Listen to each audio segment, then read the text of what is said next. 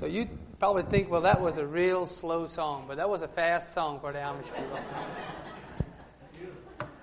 I'm serious. The songs we sang in church, the lines were, the amount of words in a line was about the same as in English. And we tried to spend 1 minute per line. It was that slow. Really slow. Don't ask me why, because I'm not sure. I just know to me they sound great. To you, you're probably like, well, I just got translated into another country or something. So today, I will give a little update on the mission, but maybe after my presentation, I'm pretending I'm not nervous because I am, because I never used slides before. And so pray that they work. If they don't work, you'll have to carry me out. This is our banner at the West Salem Mission, a Bucky and three angels. And like I said, we have a mission to reach the Amish people, as most of you know. A while back at our church, I gave a presentation on the sanctuary. And one of the ladies here was there, and she said, Andy, you need to come to our church in Brooklyn and share that. And so today, I'm going to give the condensed version of it, and I haven't mastered it in any shape or form, but some of the amazing things I have discovered about the sanctuary. And the first 15 minutes or so, you're probably going to say, well, we heard all of this, but I trust that you will learn something, and then I have an appeal at the end, maybe something interesting we as families could do for this winter. So let's see if this thing works. Not working.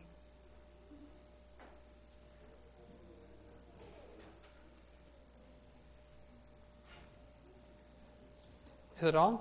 Let me do what you told me to do.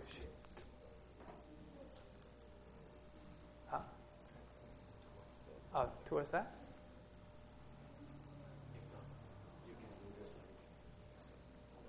Okay. Yep. Yeah. So, Leslie, they were already complaining this morning that they lost their tech guy. All right, let's see what happens.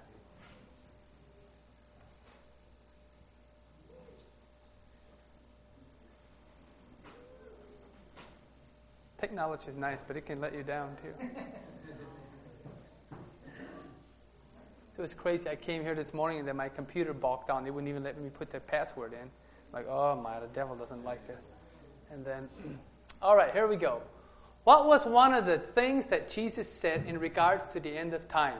Now, when Jesus spoke about the end of time, there was one thing that a lot of times that he pointed out. So what was that? And Jesus answered and said unto them, Take heed that no man can deceive you. For many shall come in my name, saying, I'm Christ, and shall deceive many. So is it possible that even God's remnant people could be deceived at the end of time? Could be, because there's all winds of doctrines blowing these days. It's amazing. It seems like we live in a world where people cut and paste the Bible a lot to make it fit their own thing. Jesus said, For there shall arise false Christ and false prophets, and shall show great signs and wonders, insomuch that if it were possible, they shall deceive the very elect. That is scary, because if we're lost, we're eternally separated from Christ. Now, they just took my pointer thing. Can you bring my pointer back? I appreciate that. All right, next slide. Why does it say, if it were possible? I have a theory why I think it says, if it were possible. Thank you. It makes me feel more like I'm doing something if I had it right. Today, well, let's do the next one, and that'll tell you. Today we want to get a picture of the plan of salvation. We're not going to spend much time in the Bible, because sometimes if we read the Bible too much, we get bogged down and we kind of forget where we're at, where we're going. So today we want to look at the plan of salvation, because I tell people, if we can see the picture, if we can see the plan of salvation, it'll make it a lot more difficult for Satan to sidetrack us because we have a picture. We in our minds, because we think visually, don't we? The next slide. Yes, we think visually. Next slide. When the children of Israel came out of Egypt, they made a golden calf. Why is that?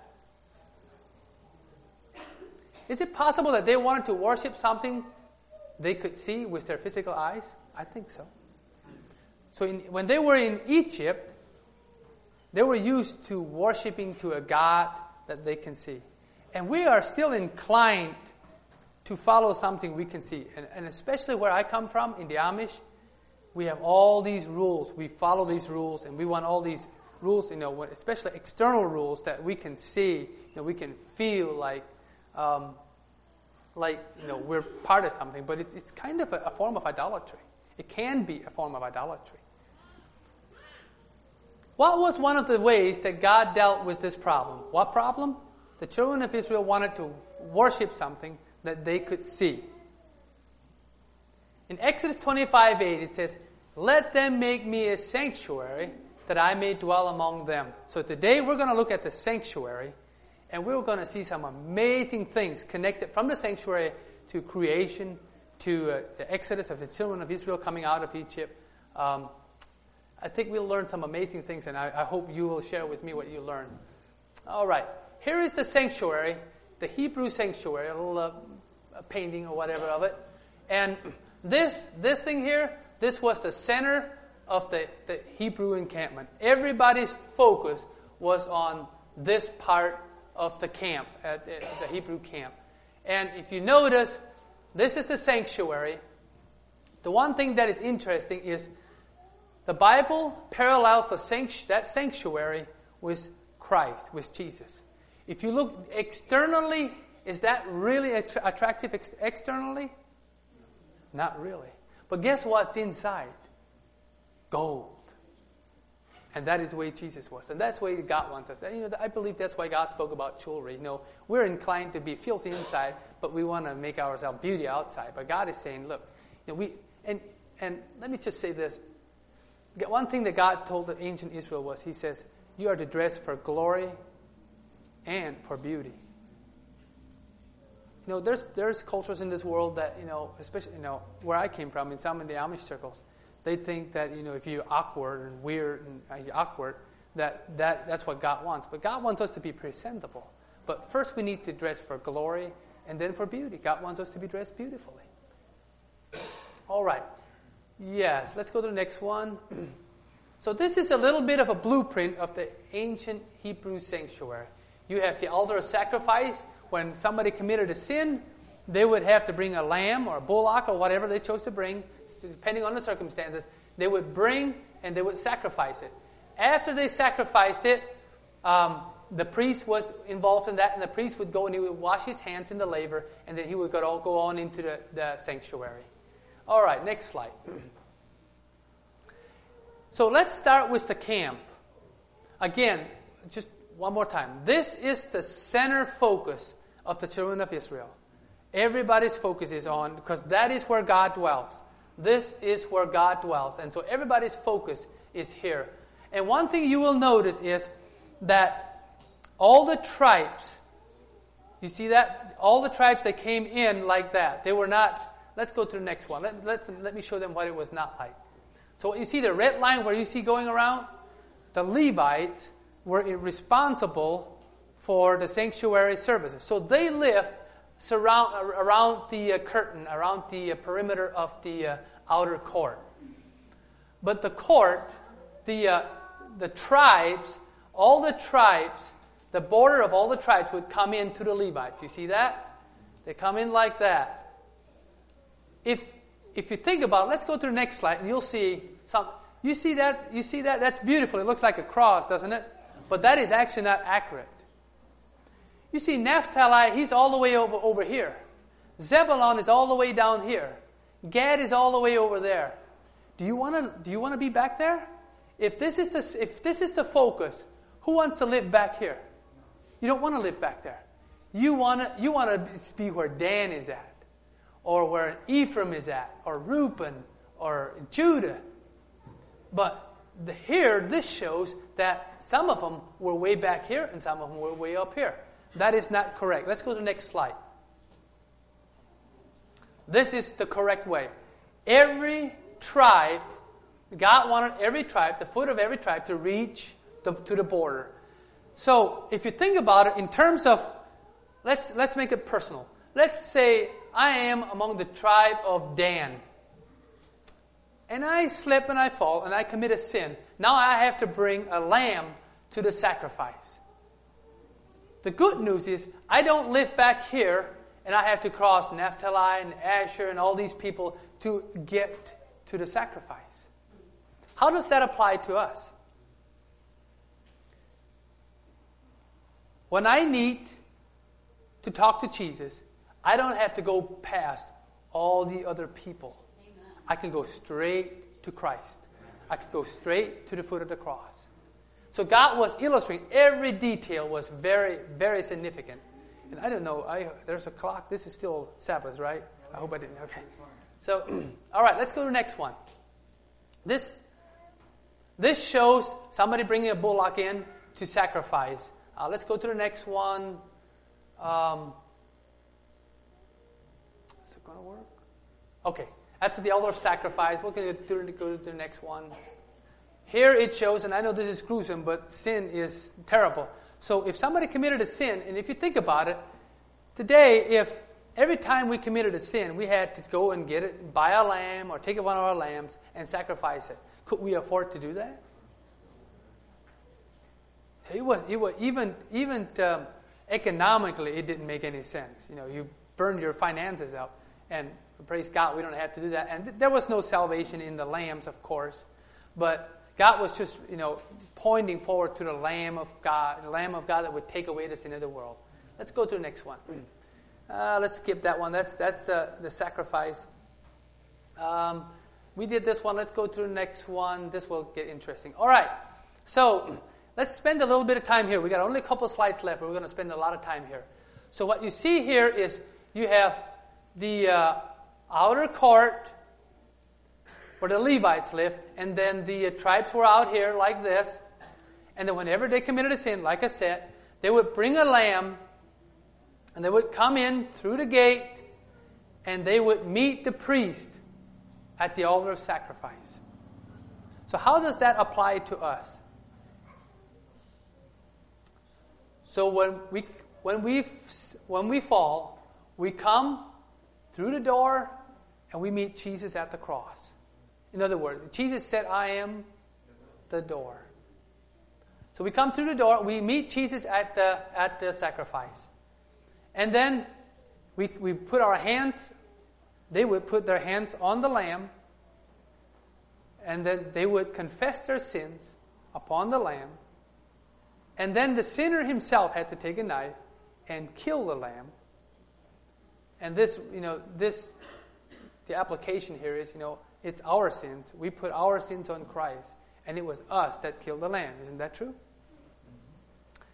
After the lamb was sacrificed, the sinner was free to go back to his camp, and the high priest, he would help with the sacrifice, right? So he would get his hands bloody, and then he would go from the sacrifice to the laver, and he would wash his bloody hands. And then he would take the sins, he would take some of the blood, he would take it into the altar of incense, and he would sprinkle it on the horns on the altar of incense, which typifies the power of the blood of the Lamb. And then the sins were taken into the most holy place. And so, when people say that the idea of the investigative judgment is not biblical, if types and shadows mean anything, then it is biblical. God was showing us with this model what actually happens in the real world between us and heaven. So when we confess our sins are actually transferred to the heavenly sanctuary. And then once a year there was an investigation, the investigative judgment, And then if you were repentant, your sins were put on a scapegoat and he was sent to the wilderness, which typifies hellfire. Okay? So, that little red line shows you how the high priest, what the high priest did. So the high priest, he would go from the altar of sacrifice to the laver, and then he would go and he would eat from the bread in the holy place. He would go before the light, the 7-lamp candlestick, and he would go on, and he would stop at the altar of incense and go on into the most holy place, and eventually he would come back out. How does that apply to us? Again, we could look. I was going to put scriptures with everyone. I thought, no, we'll get bogged down with our scriptures. But so when we come to Christ, where do we come to Christ? We come through the door, and we come to the foot of the cross. We confess our sins, and our sins are transferred to the Lamb of God, to Christ. And then, eventually what happens? If you read the book of Hebrews, Paul, whoever the author was, we believe it was Paul was explaining what this whole sanctuary service was all about. Because the Israelites, after the death of Christ, the Israelites were still literally going through all these motions, and Paul was saying, "Look, you missed the whole point. You don't see the type. You just or the antitype." And so, when we come to the foot of the cross, this is where it'll get very interesting here a little bit. We come to the foot of the cross and we confess our sins to Christ. Are we forgiven if we come to Christ? Repentant, and we confess our sins and we ask for forgiveness. According to Scripture, are we forgiven at that point? Yes, we are forgiven. It doesn't matter how many sins you committed, how long you have been doing it. If you really want to come to Christ, God will forgive you. That's what He died for. After we come to the foot of the cross, where do we go next? According to the book of Hebrews, this represents baptism. You see the laver with water? We go to baptism. We're baptized into the body of Christ. And then we go on and we start daily partaking of the bread of life. Because, Jesus, if you look, Jesus walked exactly that route, that pattern in His life. And He says, I am the way, the truth, and the life. So we follow Christ. And you remember in Revelation 14 says, the 144,000, He says, they followed the Lamb wherever He went. We follow the example of Christ. We partake daily of the bread of life. And then, according to the high priest, we go and we shine for Jesus, the 7-branch candlestick. What is that? Evangelism. We share our faith. We shine for Jesus. And then we go on, right? We go on. What does that represent? Can somebody tell me what the altar of incense represents? Prayers. We spend time communing with God, praying with God. You see, the point is this. This is a picture of the plan of salvation. What is happening today is there's people who are saying, oh, I accepted Jesus. I'm not going to be baptized. There's no salvation in baptism. Is that a lopsided plan of salvation or what? Yes, that is not the correct understanding. If we get this, people can say whatever they want. We can go, no. That's, if you say baptism is not important, I know according to the blueprint, baptism is important. Because it's not that we have to do all that because, we're trying to be saved. It's just now we are following the Lamb wherever He goes. Amen? And so we start spending time in prayer. We spend time with God, communing with God every day. We eat His bread and we shine for Christ and we get our strength from communing with God. Now, if you go to Revelation, and we won't go there this morning, but it actually says that, John saw a vision and the angels were coming with they were carrying, I'll call them containers, it's not the word, but it said, and they were coming before the altar of incense, and then he said, I saw the prayers of the saints go up toward the throne. And so the angels will bring our prayers, and they'll send Christ, Christ makes them legal, so to speak, and they go on to before the throne of God. So, after we go through this process, where do we go next? We go to the Holy of Holies, the most holy place. So when the angels came to tell the shepherds about the second, or maybe it was to Mary, about Jesus being born, one of the things they said was, He will save His people from their sins.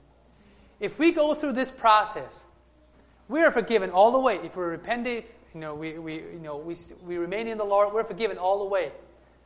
But when we get here, that is when the law of God is written in our hearts. This becomes our experience. Revelation 14 says that we stand before the throne without fault.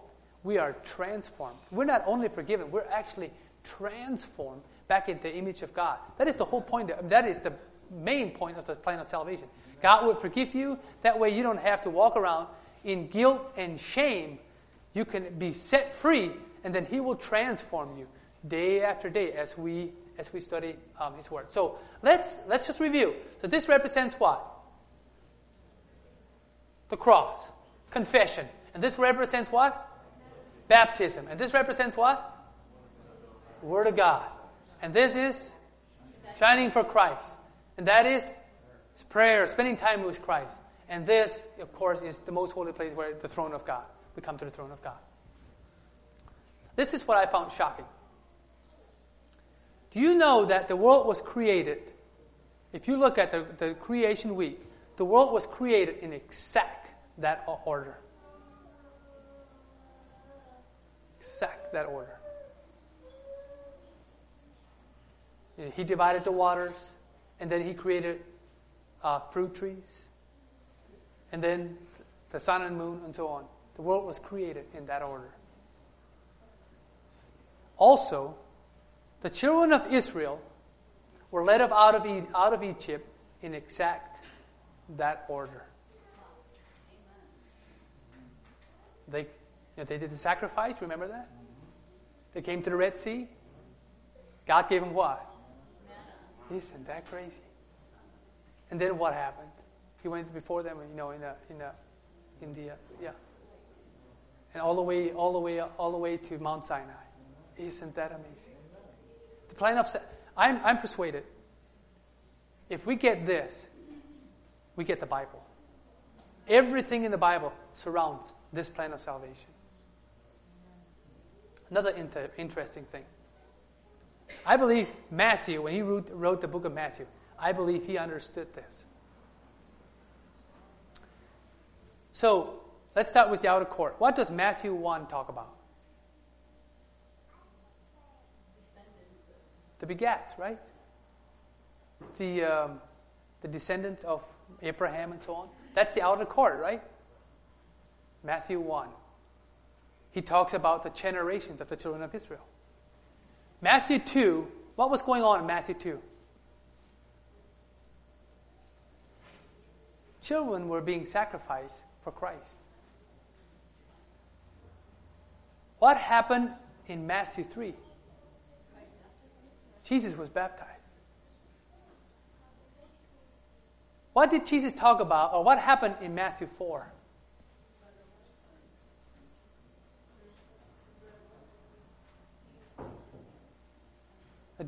Jesus was in the wilderness, and He was tempted with bread. This is my own theory, but the children of Israel, when they went into the wilderness, the Bible says they were hungry in the wilderness, and then God brought them bread. Is that right? Here Jesus was in the wilderness for 40 days, and He was hungry. What did the devil know? Maybe he knew that God was on His way with bread. Because after the temptation, it says an angel came and strengthened him. If you are weak from starvation, what do you need? Food.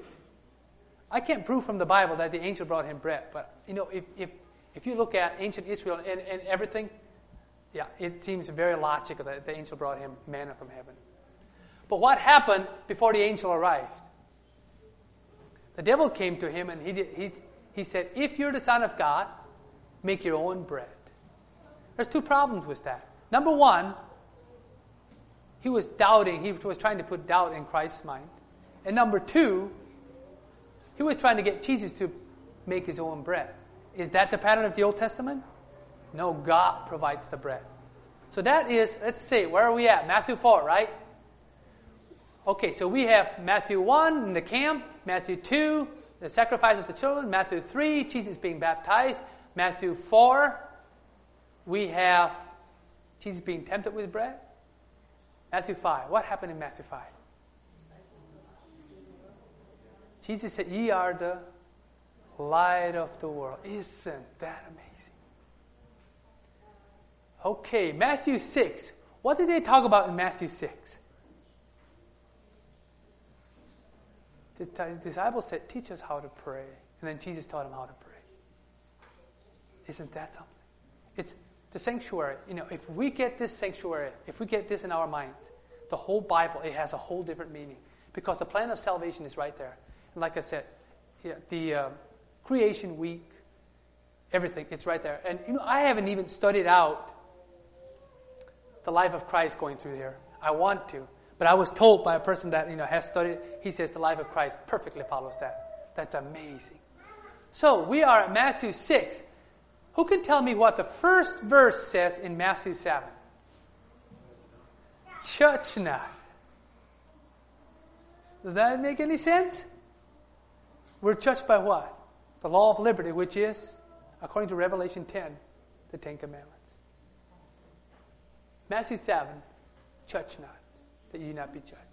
Then it goes on to say how we are to glorify our Father, which is in heaven. How do we glorify our Father? The Bible says that herein is my Father glorified, that ye bring forth much fruit. Also, it stops by saying, not everyone that says to me, Lord, Lord, shall enter into the kingdom of God. But he that doeth the will of my Father, which is in heaven. What is the will of our Father? There's a prophecy in the Old Testament that says something like, I delight to do thy will, O my God.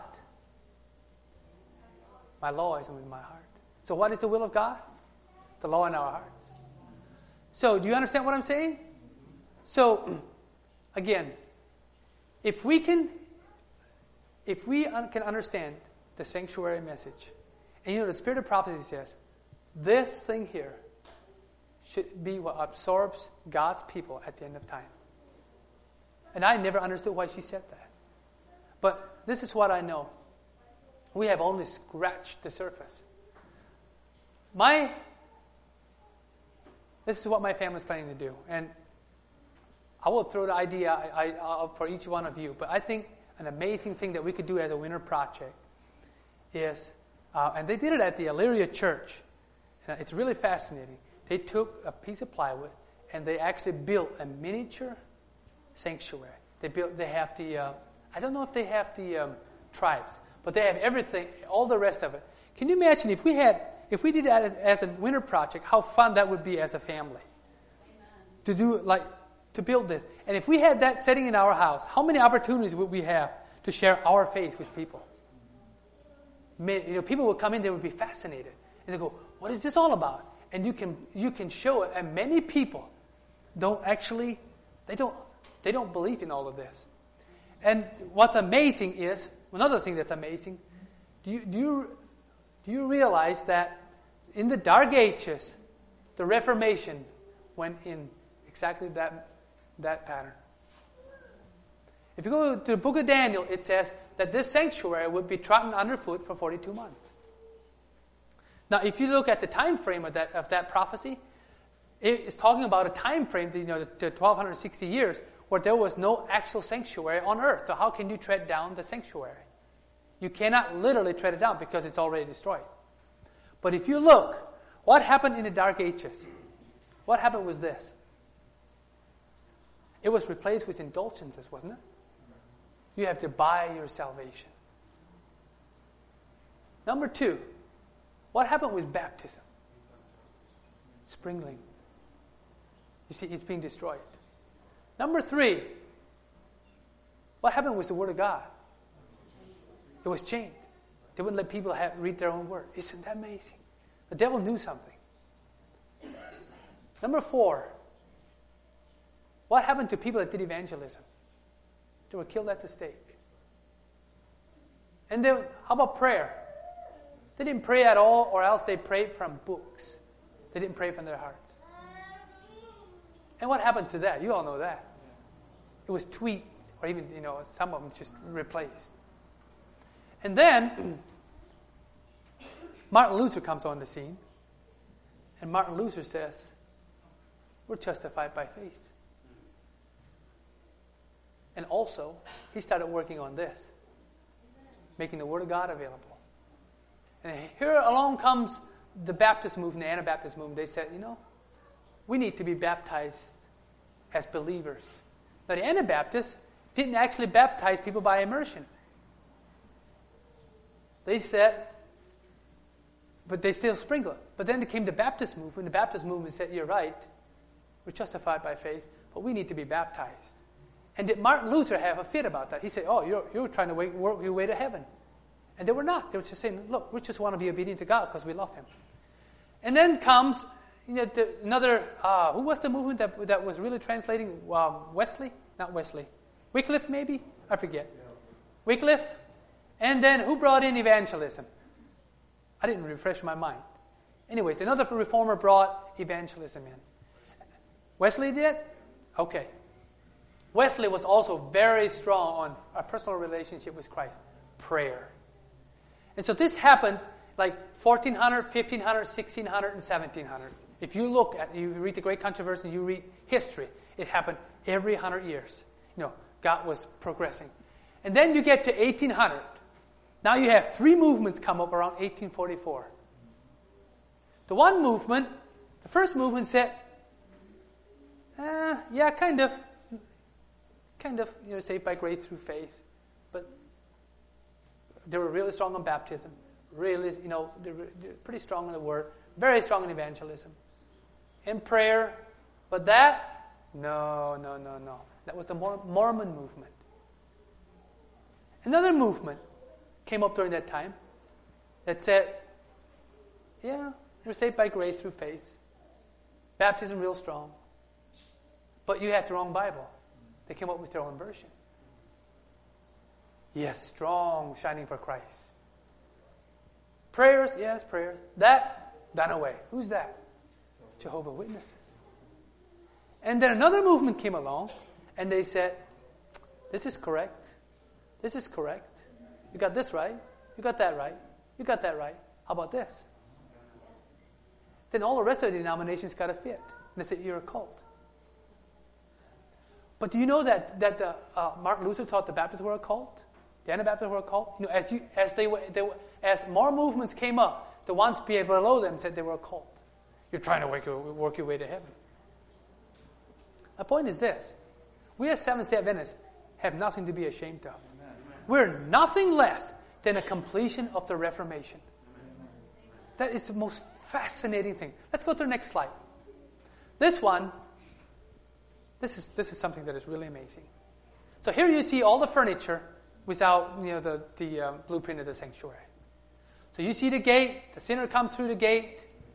As I said, we got this, right? Okay, next one. Look at that.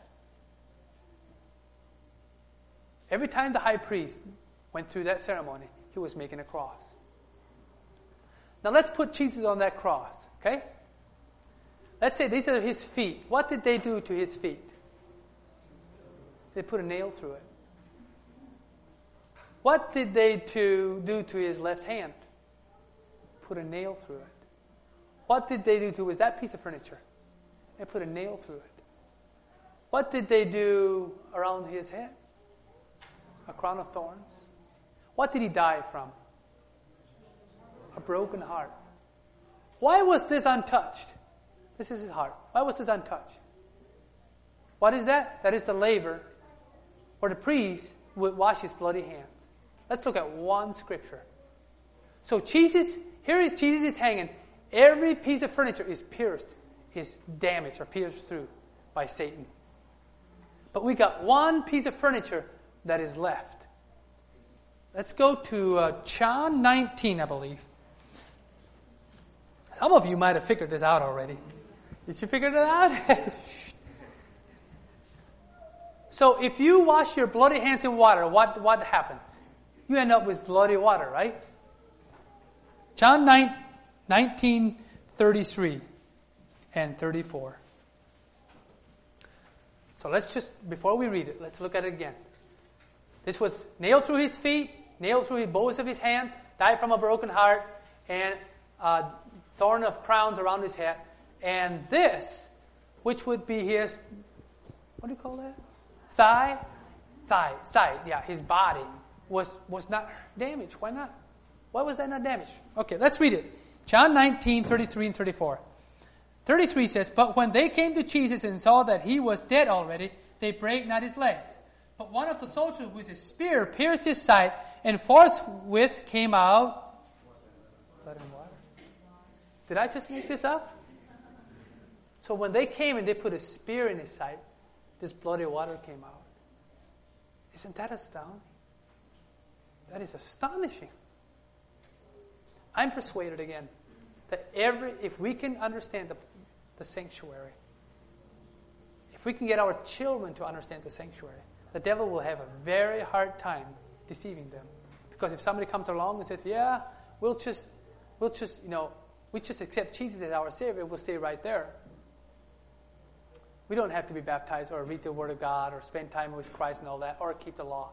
The children will be like, no, that's not God's way. That's not God's way. They can picture it. That's not God's way. I want to make one more point about that.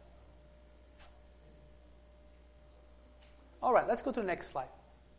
So what happens when you are sitting in a dungeon at the end of time and you have no Bible?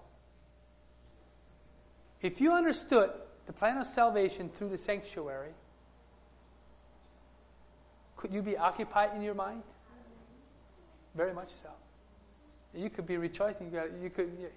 You could be thinking about, if we acquaint ourselves with Scripture now, like the creation week and the children of Israel coming out of Egypt and all these things, we would come up with all kinds of encouragement and conclusions because we can picture the plan of salvation in the sanctuary service in our minds. So, like I said, my family has decided that we will do this as a winter project. We're going to make a little miniature model, have it sitting in our house, and then we'll bring guests in and hope they ask questions about this. I was talking to a fellow recently that he used to keep the Sabbath. He fell away and kind of became a real critic of it. And I showed this to him. And his eyes lit up, and he said, "Andy, we've been going through a real hard time. This is becoming really exciting again." And so I would suggest that we follow the counsel of the Spirit of Prophecy. We start really paying a lot of attention to this subject. Can you go back to the West Salem Mission banner?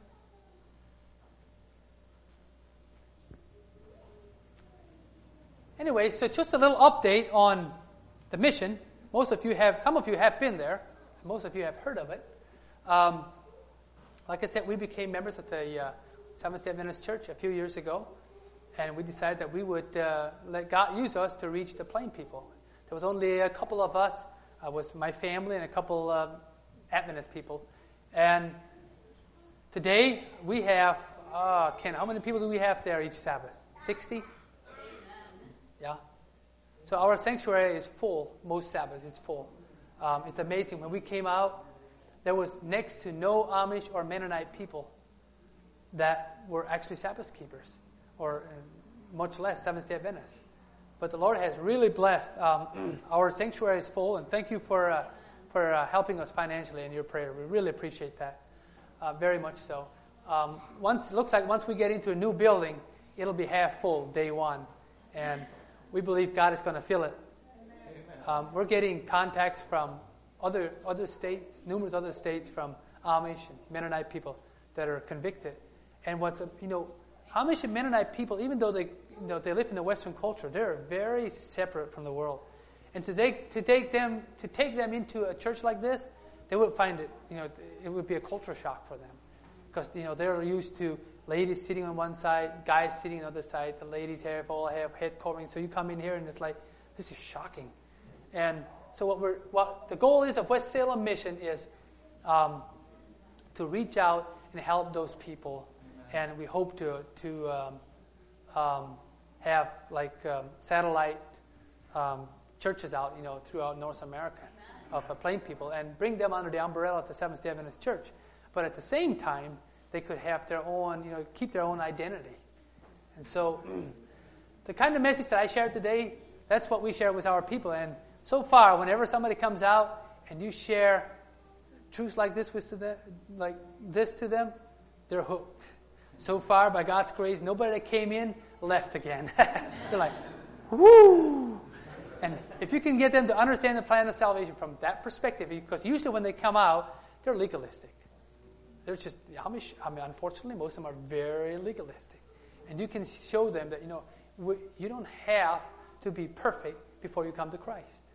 We can accept Jesus as we are, but we must accept Him as we are. And then He will start brushing and He'll start working on us. But all through this, we are clothed with the righteousness of Christ. And we don't have to go through life, like I said, in shame and in pain, because a lot of us, we look back over our life, especially young life, and there are things that want to remorse, that wants to bring us down. And we don't have to do that. We don't have to go through that. We can have Christ in our life while He transforms us into His image, from faith to faith and from glory to glory. Amen. So that is the conclusion of my message, and we'll go to our closing song. We got brochures, so we'll share our brochures with you today. So thank you for having us. Thank you for your prayers, and thank you for financial support and everything you do for us. We really appreciate it. God bless you. Thanks. Amen.